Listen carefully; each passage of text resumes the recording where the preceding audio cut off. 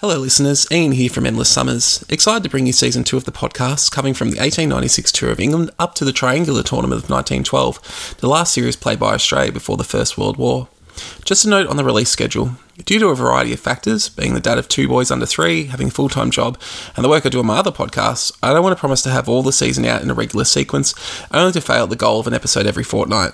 So what I've decided is that the first half of the season, up to the 1903-04 tour by England, will be released at the usual schedule. Then the show will go on hiatus for a couple of months to allow me to plan and write the remaining episodes before releasing those shows.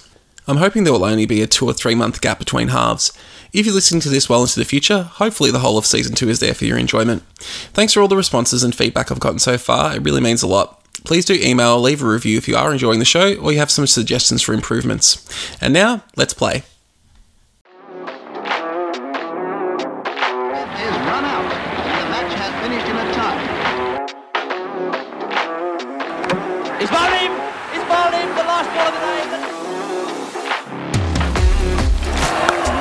There it is, wonderful.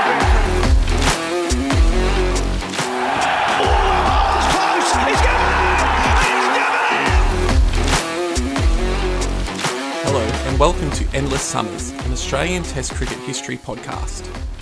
Season 2, Episode 1, 1896 in England. Let's get ready to trumble. The profits generated from the successful English tour of 1894 and 95 allowed for the major cricket clubs to expand their control over big cricket. This included the Sydney club using their windfall to construct a new scoreboard designed by Ned Gregory that was considered one of the wonders of the cricketing world. This was completed just in time for the Sheffield Shield clash between New South Wales and Victoria in January of 1896, a match won by Victoria by 4 wickets. This would be the only loss suffered by the New South Welshmen that season, however, leading to their first Shield victory since its inauguration 4 years prior. This was driven by the batting of Donnan and Iredale, who both scored over 400 runs, whilst Tom McKibben took 31 wickets. A month prior, in December 1895, the Australasian Cricket Council met to choose the tourists for the 1896 trip to England, which would include 3 tests. The council had previously rejected a request from the Queensland Cricket Association to have a man on the panel to select the side. However, New South Wales nominated Percy McDonnell, who had played for New South Wales but was now living in Queensland, as their representative on the panel, giving the northern state at least some say in the construction of the side. McDonnell was joined by George Giffen as the South Australian rep and Harry Trott as the Victorian selector. Between them, the 3 chose 13 players to head to England. Trott and Giffen both chose to tour. Harry Graham, Hugh Trumble and Sid Gregory were the only others with previous touring experience. Darling, Ernie Jones, Iredale, McKibben and Donnan had all played Test cricket before, but were making their first trip to England. The biggest selection dilemma was over the wicketkeeper, as this would be the first tour since Blackham's retirement. Affy Jarvis, long Blackham's understudy on previous tours, was now considered to have put on too much weight and was not selected. The first choice was a New South Wales keeper, JJ Kelly. As backup, the selectors chose Jack Harry from Victoria. Charles Eadie rounded out the squad, a Tasmanian who had distinguished himself by scoring twin hundreds against Victoria in 1895. After calling for applications and receiving over 30, the ACC chose Harry Musgrove as tour manager. Musgrove was a former Test cricketer himself, having played 1 match in 1884. The biggest name missing from this side was Albert Trott. Trott had been exceptional against the previous English side with both bat and ball and had been expected by most pundits to be selected. His Shield season had not been his previous standard though, which contributed to his non-selection. Albert would make his own way to England, joining the MCC staff in order to play for Middlesex. He was successful in this, qualifying for the 1898 season and putting in 12 years of service for the county, once famously hitting a ball over the Lord's Pavilion. He was even selected for an English tour to South Africa, playing 2 tests to take his total to 5. However, he suffered from illness following his career and would eventually take his own life at the age of 41. When the team gathered prior to the tour, the players began to exert their power against the board. Trott was elected captain, somewhat surprisingly given Giffen had captained the previous Australian side. However, Trott was well respected by all in Australian cricket and won praise for his man management skills which, given the issues on the previous tour, were well valued by the players. This commitment to a better touring experience saw the players, going against the wishes of the board, choose to remove Jack Harry from the tour, replacing him with another Victorian keeper, Alfred Johns. Johns was considered very proficient behind the stumps, but injuries would limit his career. A disgruntled Harry sued the board, demanding that he be compensated with his tour fee, but eventually settled for £160 compensation. The board failed to hold firm with their selection, demonstrating the players still had a measure of authority that the board couldn't override at this stage. Before the tour departed, the final game of the Shield season took place as South Australia travelled to play New South Wales. There, 18-year-old Clem Hill played an outstanding knock in the first innings, scoring unbeaten double century against a Test quality attack which included Turner, McKibben and Callaway. After much promotion by his state captain Giffen, the touring squad decided to offer the impressive young left-hander a spot in the squad, although he would officially be travelling as the assistant to Musgrove and receive a far lower share of the money earned from the tour. As a farewell, the Australian touring party played a game against the team selected from the rest of Australia. Tourists Hill and Kelly played for the rest, which included a host of players with Test experience, captained by McDonald, including Lyons, Bruce, Jack Worrell, who had earlier that season made 417 in Victorian club cricket, the first Australian to ever score over 400, Conningham, Turner and Albert Trott. The touring side won a close-fought contest by 2 wickets, with McKibben the star taking 10. The Australians then headed to Adelaide where they set sail for England, arriving in early May. The English, under Lord Hawke, had toured South Africa just prior to the English season. This has seen the return to Test cricket of George Lohmann, who took an extraordinary 35 wickets in the 3 Tests, including a best of 9 for 28. This series also saw the debut of Tom Hayward, a right-handed batsman who scored a century in the second Test, whilst also seeing Sammy Woods, who had played in the Test for Australia in 1888, become the 4th man after Midwinter, Murdoch and Ferris to feature for both Australia and England in Test matches. The English comfortably won the series 3-0. As was custom, the first match of the tour came against Lord Sheffield's 11. Sheffield had again put together a Test strength side, captained by Grace and featuring Shrewsbury, Jackson, Gunn and Mould. Ranjit Singh, who had gone to make his Test debut later that season, was also chosen. After the Australians posted 257, Grace opened the batting with Jackson. Awaiting him was the speedster Ernie Jones, bowling his first ball on English soil. Jones' pace was far above anything the English had seen from an Australian before. His first ball struck Grace on the knee. The second hit him on the thigh. The third ball rose higher, striking the doctor on his rib. With the fourth, Jones let rip a bouncer that passed through the doctor's legendary beard. At this, Grace, who was about to turn 48, asked Jones what exactly he was up to, with Jones reportedly replying, "Sorry, doctor, she slipped." Grace would go on to make 49 before falling to Jones, whilst the match would end up in a draw. There were 11 more games prior to the first Test at Lords in June. The Australians would win 7 of these, mostly against the county sides, who they would go undefeated against for the entirety of their tour. Against the Wembley Park side, the Australians came up against an old friend, the Demon Fred Spofforth. Spofforth showed his class, taking 11 wickets for the match, but the Australians took the win. The following match was against the MCC. The locals batted first, putting on 219. The Australians then put in their most dismal batting effort, being dismissed for 18 and only 22 overs. They put in a better performance in the second innings, but still lost by an innings and 18 runs. The English destroyer was Jack Hearn, a medium pacer who had made his Test debut on a tour of South Africa 4 years previously. After taking 4 for 4 in the first innings, he claimed all 9 wickets in the second. Giffen was absent with an illness, to finish with 13 for the match. Dick Power also claimed 5 for none in 3 overs in the first innings. Despite this loss, the Australians were overall happy with their preparation heading into the first Test. Their key bowlers, Giffen, Jones and Trumble, were all effective with the ball, whilst Darling, Donnan and Gregory were putting in good batting performances. The 2 that were struggling the most were Iredale and McKibben. As such, they were left out of the Test 11. Joining them on the bench was the backup wicketkeeper Johns. The side would therefore include 3 Test debutants in Edie, Kelly and the 18-year-old Clem Hill. The English were fortunate to have the services of George Lohmann, having returned from South Africa, where he would be paired with his Surrey teammate Tom Richardson. Hearn's bowling performance for the MCC also saw him picked, whilst other familiar faces to Australians in Stoddart, Abel, Brown, Gunn and Jackson were also picked. 2 new faces were right-handed batsman Tom Hayward, who had made his debut against South Africa early in 1896, whilst Dick Lilly was chosen as wicketkeeper and would go on to be a fixture of the side. The one question was the absence of Ranjit Singh. Despite being one of the top batsmen in England that season, his Indian origin meant the MCC were reluctant to put him up for selection. Grace again captained the English, but lost the toss to Trott, who chose to bat. The match drew an enormous Day 1 crowd of 30,000, with people spilling onto the playing field. The conditions were considered perfect for batting as the Australian openers Donnan and Darling headed out to face the English pair of Richardson and Lohmann. Proceedings started stately enough, with 3 runs in the opening over, followed by successive maidens. In Lohmann's second over, Donnan cut a ball hard to cover point. The ball ricocheted away towards mid-off. Donnan set off for a run, but was sent back by Darling. Jackson swooped on the ball and threw it to the keeper's end, catching Donnan short. He was replaced by Giffen, who fell for a golden duck, edging a ball from Lohmann behind. The captain Trott entered at 2 for 3. He struggled with Lohmann, but managed to survive the rest of the over. Darling took a single off Richardson, who then uprooted Trott's leg stump. The Australians were now at a disastrous 3 for 4. Gregory joined Darling and the 2 settled the innings, although they struggled to pierce the field. They took the score on to 26 before Richardson struck twice in an over, with Gregory being followed back to the pavilion by Graham. Hill could only manage a single on debut before he too was dismissed, chopping a ball onto his wicket from Lohmann.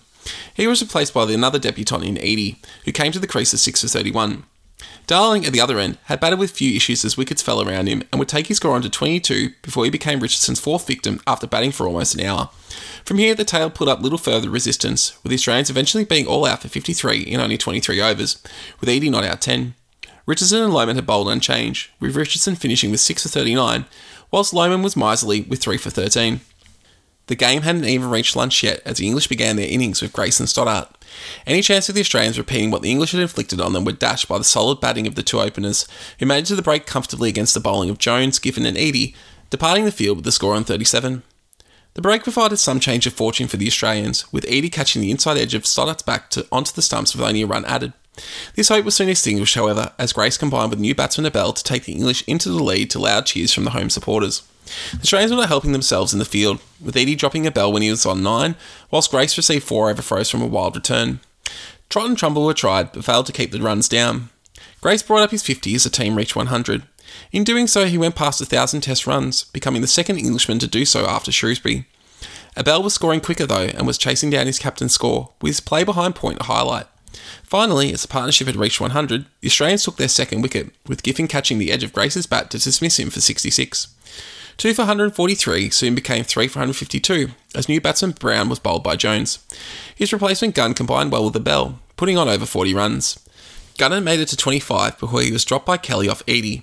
Luckily for the Australian keeper, he got another chance in the next over off Trumble and made sure of it, with Gunn being dismissed without having added to his score. This brought Jackson to the crease at 4 for 197. He batted freely, complimenting Abel well and taking the English lead to beyond 200. Abel, who was approaching his century, played over a ball from Eadie to be bowled for 94. His innings had taken right on 3 hours and included 13 boundaries. This brought about a flurry of wickets, as the English went from 4 for 256 to 8 for 267, with the last 3 falling within a run of each other. Giffen claimed 2 of these, including Jackson for 44, whilst Eadie had the other. Hayward and Hernwood managed to take the English to stumps without further loss, ending the day of 8 for 286, with a commanding lead of 233. The lopsided state of the match saw only half the attendance of day 1. These patrons saw the English innings wrapped up within 10 minutes of the commencement of play, with Hearn and Richardson both falling to the bowling of Trott. The English ended their innings on 292, with Giffen and Eadie both claiming 3 wickets apiece.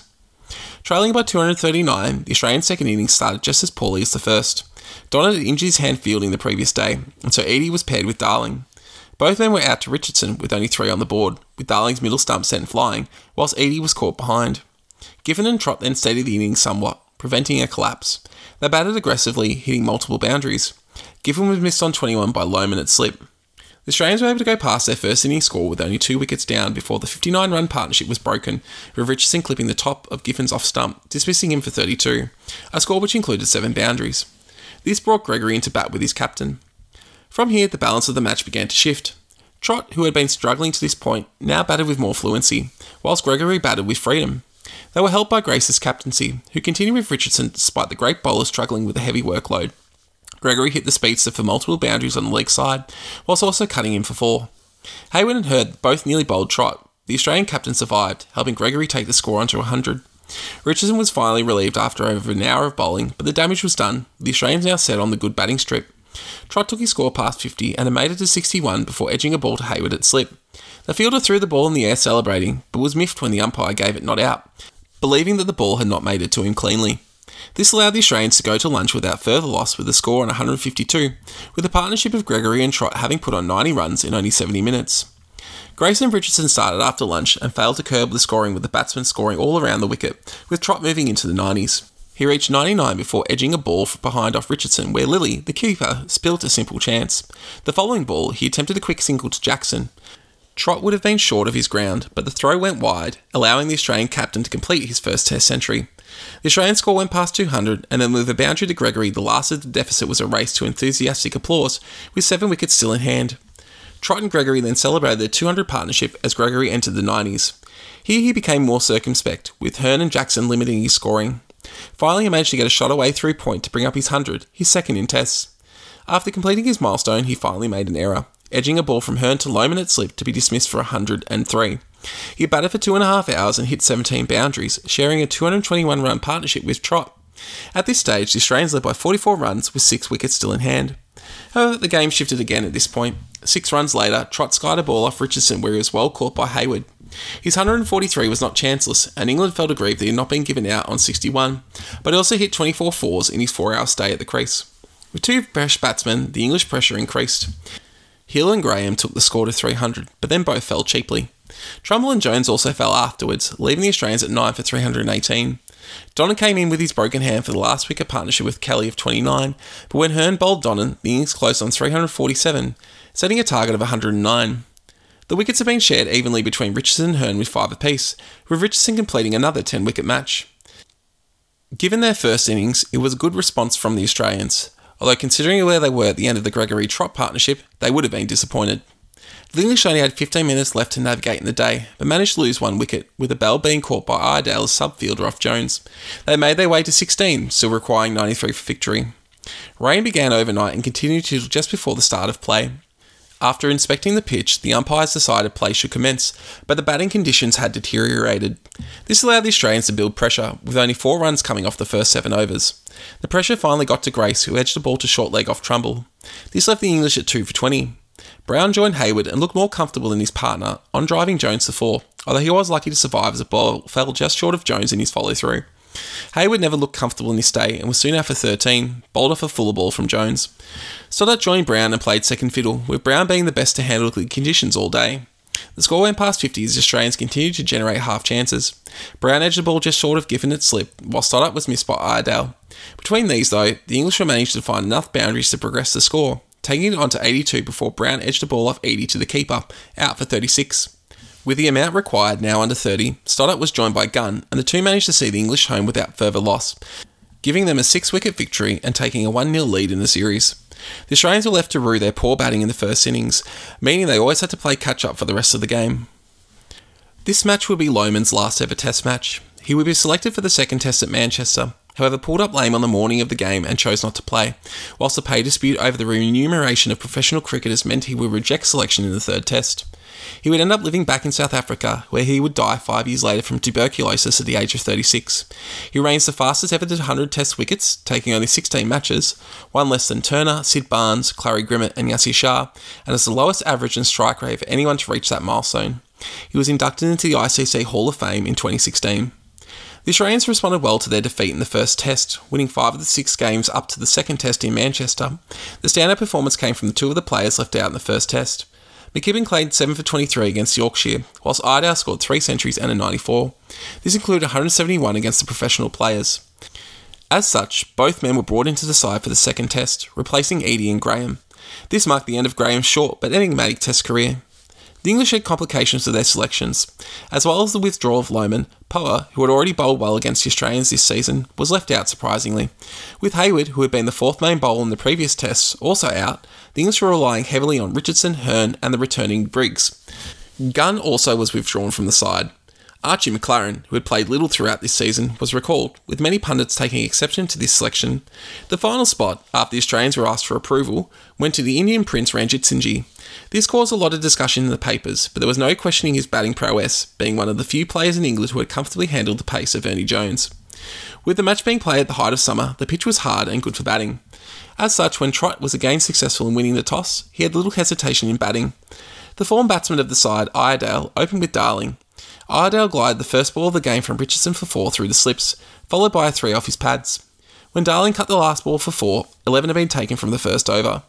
The partnership continued in this vein, with Darling, who had survived a drop chance on 9, hitting 6 boundaries before edging one from Richardson through to the keeper. He made 27 out of an opening partnership of 41 and was replaced by Giffen. The great all-rounder was nearly run out trying to get off the mark, but soon settled into partnership with Iredale. The lack of depth in the English bowling started to show as 4th bowler Jackson was severely punished by both batsmen, with Iredale taking 3 fours off 1 over. This saw the batsman manage to get the score up to 130 at lunch without losing another wicket, with both batsmen having passed 50. Giffen dominated after lunch, despite surviving some close shaves from Richardson, who was the only bowler to give the batsman trouble. He scored heavily through the leg side and had reached 80 soon after lunch out of a partnership for 131 before Richardson switched ends and finally brought about the dismissal, getting Giffen to hit a catch back to the bowler. He batted for just under 2 hours with 12 fours. Now partnered with his captain, Iredale took charge, driving Hearn for multiple boundaries and bringing up the team 200. He brought up his century, his second in tests, soon after, to hearty cheers. He would make his way to 108 before being dismissed, with Briggs managing to penetrate his defences. He batted for almost 4 hours and hit 16 fours. At a dominant 3 for 242, Gregory joined Trott. They continued the pace of the scoring of the previous batsman, racing it on towards 300, whilst Trott became the third batsman to pass 50 in the innings. At this point, Grace, running low on bowling options, turned to the wicket-keeper Lilly. Trott tried to smash a long hop out of the ground, but could only edge it behind, where replacement wicket-keeper Brown took the catch, dismissing the Australian captain for 53. Without adding to the score, Gregory was out next over, caught it slip off Briggs. The double strike had reduced the Australians to 5 for 294. From here, the English would make regular incisions for the remainder of the day. Hill and Dodden fell cheaply, whilst Trumble batted well for 24 before edging a ball onto his stumps. Richardson claimed all 3 of these wickets.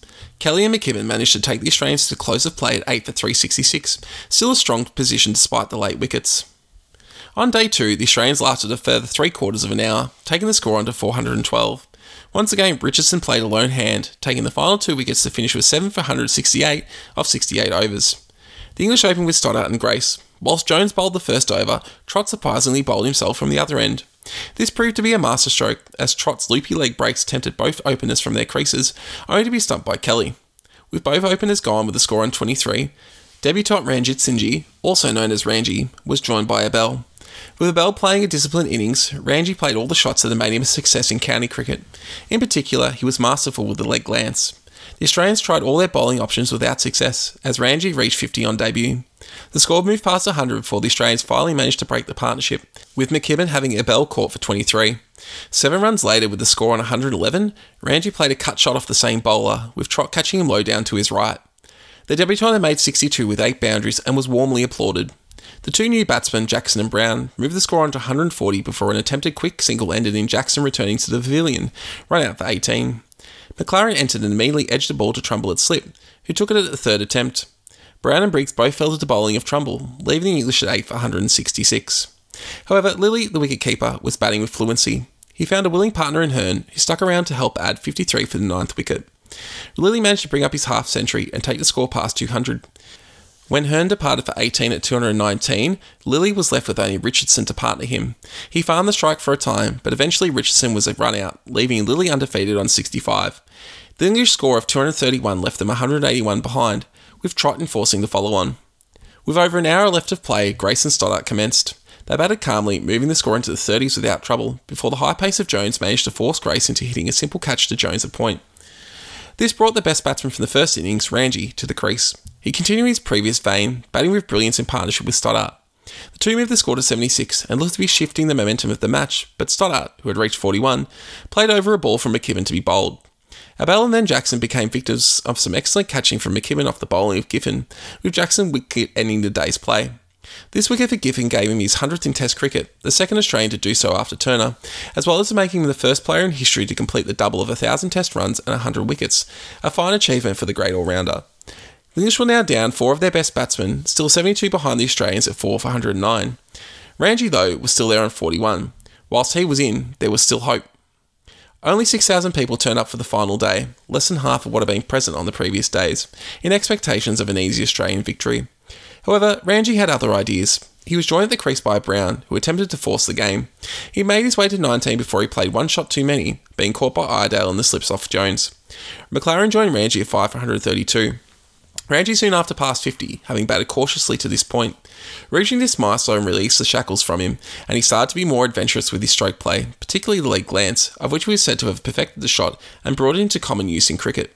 He hit 26 off 4 overs from Giffen, forcing the great Australian bowler to retreat from the attack. McLaren looked to give Ranji the strike, contributing 15 out of a 47-run partnership before he spooned a catch off Trumble into the offside. However, he had set the template for the other batsmen in the innings, holding the line whilst Ranji was playing so fluently. Lilly replaced him at the crease and filled the same support role. The partnership took the English into the lead whilst Ranji continued to play his shots, not slowing down as 100 approached, bringing up the milestone on debut after 2 hours and 10 minutes of batting, with the last 50 coming in a rapid 40 minutes. The English started to build their lead, taking the score past 200 as hope began to rise among the home spectators. Giffen was eventually brought back and managed to achieve the breakthrough, with Lilly being caught at short leg for 19 with a score at 232. Briggs and Hearn also played an important role in partnerships as Ranji continued to score at will. When Hearn was ninth out with a score at 304, Ranji had made his way to 154. He would not add another run though, as Richardson managed a single before being caught off Trumble, ending the innings at 305. Ranji's knock-out included 23 fours and a beat chanceless. Most of the observers stated they had never seen a better innings. Ranji had given the English an opportunity, but only a small one. Their lead of 124 was not much on a pitch that was still good for batting, and the Australians should have been confident in victory. However, with the pressure of chasing, Iredale and Darling opened the batting and began scratchily, moving the score under 20 mainly through edges through the slips. Richardson, inspired by Ranji's effort, was bowling with fire and was rewarded when he bowled Iredale for 11. 2 more quick wickets were claimed by the great fast bowler, with Giffen falling in the slips for 6, whilst Trott could only manage 2. Darling stayed in partnership with Gregory somewhat, but he also fell to Richardson, edging behind to the keeper for 16. The Australians were now 4 down for 45, and the crowd sensed the tension now building. Gregory was joined by Donnan and the two hunkered down. Hearn played a key role in allowing Richardson to attack, going for only 4 runs in 11 overs of bowling. Gregory managed to get runs off Richardson, looking the most comfortable Australian at facing him that innings, and moved his score into the 30s, helping reduce the target to under 50. Grace turned to Briggs and was rewarded when Gregory popped up a catch to short leg, dismissing him for 33. Half the side was now out for 79, still requiring 47 to win. Donnan and Hill then combined with a further partnership, but both would be out by the time the score reached 100, again to that man Richardson. With only the tail-enders remaining, many felt the English were now favourites. Trumble and Kelly then came together. Playing with as little risk as possible, the two crawled their way towards a target. The tension was so high that Trott couldn't watch their partnership, choosing to hire a cab to drive him around the ground. They got to within 9 runs of victory when once again Richardson caught the edge, this time off Trumble. However, Lilly, who had kept well all innings, spilt the chance. This was the last opportunity generated, and the two batsmen were able to eke their way to victory. The last 25 runs had taken over an hour to obtain, but the Australians were successful in gaining only their 3rd ever Test victory on English soil. Richardson's 6 wickets to go with 7 in the first had been an outstanding performance, but he had lacked support. Despite the loss in their side, the Manchester public cheered the Australians warmly, recognising their great achievement. The series was now level heading to the 3rd and final test of the Oval in early August. The matches between the 2nd and 3rd tests saw the Australians win 3 of the 6 games, whilst only losing 1 to an invitational side. Both Trott and Hill scored 2 centuries during these matches, whilst McKibben claimed 10 in the match against Surrey. The biggest development, though, was the rumblings amongst English professional cricketers regarding their conditions. Despite the profits drawn by both county championship and test attendances, the pay was low, with professionals only being offered £10 to play in the tests. This contrasted with the amateurs like Grace and McLaren, supposedly playing for free, but receiving large appearance and expenses fees for their participation. Pay for professionals generally depended on remaining injury-free, whilst those with contracts only received a few pounds a week during the winter months, not nearly enough to survive on. Most had second jobs, and many professional players would be abandoned following their careers, with some dying penniless in poorhouses. These experiences are what motivated Lohmann, Abel, Gunn, Richardson and Hayward, upon receiving notice they had been selected to play in the 3rd test, to write to the Surrey Cricket Club to demand a doubling of their match fees. Surrey refused point blank and intended to find replacements for the players. The move was debated heavily in the press. Finally, behind-the-scenes negotiations saw Abel, Richardson and Hayward change their position, choosing to play for the original fee. Lohmann and Gunn held to their original position and thus did not play in the 3rd test. Soto withdrawn after it being revealed in the press how much he would make for playing despite being an amateur, whilst Briggs and Brown weren't selected from those who played in the 2nd test. In the final 11, their places were taken by Hayward, Bobby Peel and debutant 35-year-old Teddy Wynyard, who had built a career around his position as a captain in the British Army. Their success in the previous test meant the Australians would go in unchanged. However, the 2 days prior to the test had seen a large amount of rain fall on the Oval. The morning of the test was no different. The showers continued until early afternoon, with the game only being able to start just before 5 p.m. Grace won the toss and chose to bat. He surmised that the pitch would always be difficult to bat on, but would be at its best when saturated and only increase in challenge when it dried out. This proved true of the play available in the remainder of the day. Grace and Jackson opened, whilst the Australians began with Giffen and Trumble. The pitch made scoring difficult, but there was little threat of losing a wicket if the batsman played sensibly. Giffen had an LBW appeal against Grace turned down, whilst Jackson made progress with 2s and 3s. The score moved on to just past 50 before the first wicket fell, with Trott taking a good catch off Grace low down at point off Giffen.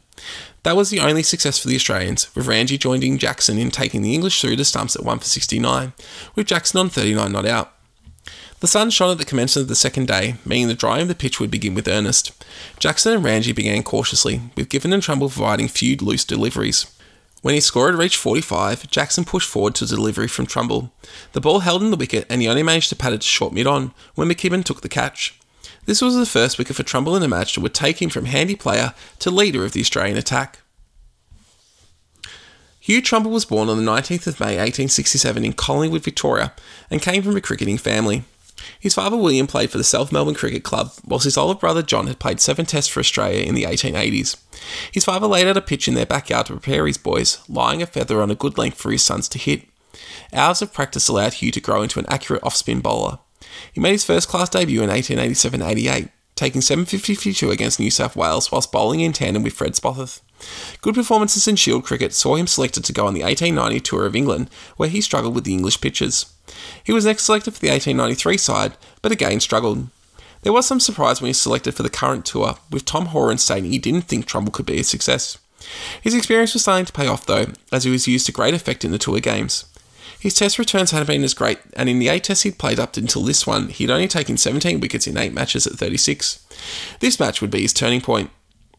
In the over following Jackson's wicket, Giffen had Ranji playing back to a ball, only to be completely beaten and bowled, a shocking development given Ranji's apparent mastery in his short test career to that point. The English were now 3 for 78 as the two new batsmen, Abel and McLaren, began to develop a partnership, mostly in singles as the bowling remained tight. They slowly progressed to score past 100. Trott decided to switch the end Trumble was bowling from, swinging him around to the pavilion side. This proved a masterstroke. McLaren had made his way to 20 and was gaining confidence when a ball from Trumble beat him all ends up to bowl him. New batsman Hayward suffered the same fate without a run added. England were now 5 for 115. Debutant Wynyard held out for 10 runs until he skied a ball off McKibben, where he was well caught by Darling. Another 3 wickets fell for only 7 runs, with Trumble the destroyer, including Abel for 26.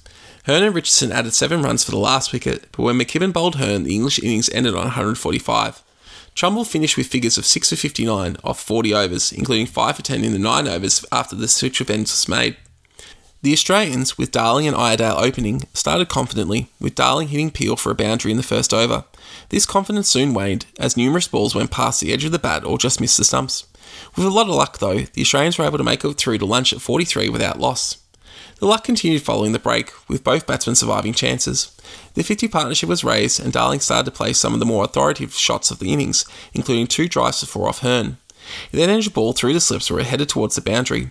It took so long for the fielder to reach it that they'd already run 4 and turned for a 5th. However, Iredale couldn't make his ground in time to beat the throw, being dismissed for 30. The opening partnership made it to 75. From here, the game shifted again. Darling was soon out for 47, caught off Hearn. Trott, Hill, Gregory and Giffen all then fell for single-figure scores at the hands of Peel and Hearn, with Giffen having batted for half an hour before being dismissed for a duck. From 75 without loss, the Australians were now 6 for 85. Donnan and Kelly then combined for a partnership, taking the Australians past the 100 mark. With a score at 112, Hearn jagged one past Donnan's defences, dismissing him for 10. The final 3 wickets could only contribute 7 runs, leaving the Australians all out for 119, trailing by 26. Hearn had been the main destroyer, with 6 for 41 off his 26 overs. With the pitch deteriorating, any lead was going to be crucial. Grace and Jackson moved the score along in 1s and 2s before a Trumble double strike had both openers out with a score at 12. New batsmen Ranji and Abel struggled, with many balls just missing the outside edge. When Ranji finally looked like getting on top of the bowling with a boundary, he was tempted out of his crease by McKibben to be stumped for 11. McLaren joined Abel with 3/4 of an hour left in the day's play. They held out well with a couple of close scares against McKibben and Trumble, leading Trott to turn to the pace of Jones. The first 3 balls of his over saw 7 scored by Abel, bringing up the English 50. With the 4th ball, he pegged back McLaren's leg stump. Hayward replaced him and began with the boundary, but Abel was then caught by Giffen off Trumble trying to loft the ball over mid-on, falling for 21. Wynyard joined Hayward and the two managed to make it to the end of the day without further loss. 24 wickets had fallen on the day's play as the English ended on 5 for 60, with a lead of 86. Overnight dew meant the pitch remained in the same state as the previous day. Any target was going to be difficult to chase, so the English were looking to add as many as possible with their remaining wickets on day 3. They started well, taking 7 off McKibben's first over. The next over was bowled by Trumble, who again claimed a wicket. This time Hayward caught it short leg. He nearly had new batsman Peel in the same over, but Giffen spilled the chance. 4 maidens then followed before Trumble again struck, claiming both Wynyard and Peel in the same over, giving him his second fifer and 10 for the match. Hearn fell after adding a run, bowled off stump by McKibben. This left the English at 9 for 67. Last pair, Lilly and Richardson managed to take the lead past 100 with some well-run singles. They took the English score on to 84 before Lilly was caught at cover point off that man Trumble, ending the innings. Trumble had 6 for 30 in the second innings, finishing with 12 for 89 for the match, whilst McKibben claimed 3. The English had set a target of 111 for the Australians to win the series. Richardson commenced for the English with a maiden. At the other end, Hearn managed to get a ball to turn sharply from leg to off stump of Joe Darling, bowling the Australian opener for a duck. Recognising the skills required on the pitch, Grace replaced Richardson with Peel, and the two bowlers set to work dismantling the Australian top order. None of the Australians could withstand the bowling for very long, with Iredale and then Giffen joining Darling as victims of Hearn. Peel got in the act by dismissing the Australian captain for 3, leaving the Australians at 4 for 7. Hill joined Gregory, who took the first runs off Hearn with an edge through the slips. Neither Hill nor his replacement Donnan could trouble the scorers, both being dismissed by Peel. Gregory managed to get to 6, the highest score of the innings so far, before he hit a simple chance to Richardson at the short leg, with Peel claiming his 4th victim. 7 victims had fallen for 14 runs, and the Australians were in danger of falling for less than they had scored against the MCC earlier in the tour. Kelly and Trumble took the Australians past that low mark, but Kelly fell at 19. The final 2 wickets managed to add some respectability, with last man McKibben slogging the top score of 16. When he was out to a brilliant catch at slip by a bell off Hearn, the Australians had finished on 44, losing by 66 runs. Peel had claimed 6 for 23, whilst Hearn had taken the other 4, finishing with 10 for 60 for the match. The English therefore finished the series ahead 2-1, claiming the Ashes for the 3rd time in a row. The Australians finished off their tour with another 7 matches, only losing 1. There are a lot of excellent performances on this tour. Darling headed the run charts, scoring 1,500 runs with 3 centuries, while Gregory, Iredale, Trott, Giffen, Hill and Donnan also passed the 1,000-run mark. Trumble was the star bowler, with 148 wickets at 16, with 12 5-wicket hauls and 5 10-wicket matches, whilst Jones, Giffen and McKibben also achieved 100 wickets. Giffen, for the 3rd time, completed the double of 1,000 runs and 100 wickets on tour. This marked the end of George Giffen's stellar Test career. He was the first great Test all-rounder, finishing with 1,238 runs at 23 and 103 wickets at 27 in his 31 Tests, although that could have been even greater given he refused to play Test cricket between 1887 and 1890 due to issues of pay and selection. He would go on to play first-class cricket into the 20th century, finishing with over 10,000 runs and 1,000 wickets, and will be inducted into the Australian Cricket Hall of Fame in 2008. Despite the loss in the Test series, the captaincy of Harry Trott won rave reviews, especially in contrast to Blackham's anxious and divisive style 3 years previous. He remained cool and calm under pressure, and had no temper issues that had inflicted his predecessor. Wisden called him the best Australian captain since Murdoch, and the results showed, the Australians winning 19 of the 34 matches, and losing only 6. It was only against representative teams that the Australians ever struggled, whilst the strong performances were also reflected in the fact that only 3 batsmen scored centuries against them on the tour. Trott also ensured that the efforts of young Clem Hill were rewarded, convincing the ACC to raise his pay to the same level as his fellow tourists. There was some disquiet amongst the English over the bowling actions of Jones and McKibben, with Wisden especially calling Jones's action unfair. Neither were called for throwing on this tour, but there was a heightened sense in English cricket that more needed to be done regarding illegal actions. Whilst a loss in the Test series, the tour would set up the Australians for future success. Trott had gone from an anonymous postman to one of the most famous people in Australia with his leadership of the Australian side, whilst Darling, Hill and Trumble had all set themselves up for dominant roles in Australian cricket over the coming years. The long-term issue of player versus administrative power had been settled in favour of players for this tour. However, as cricket boards became more unified and strengthened their position, the power balance would begin to shift, handing more power to the administrators as cricket continued on into the early 1900s. Thank you for listening. New episodes of Endless Summons will be released fortnightly. Please subscribe to be notified of new releases. You can also follow us on Twitter at pod_endless, and you can email us at endlesssummerpod@gmail.com.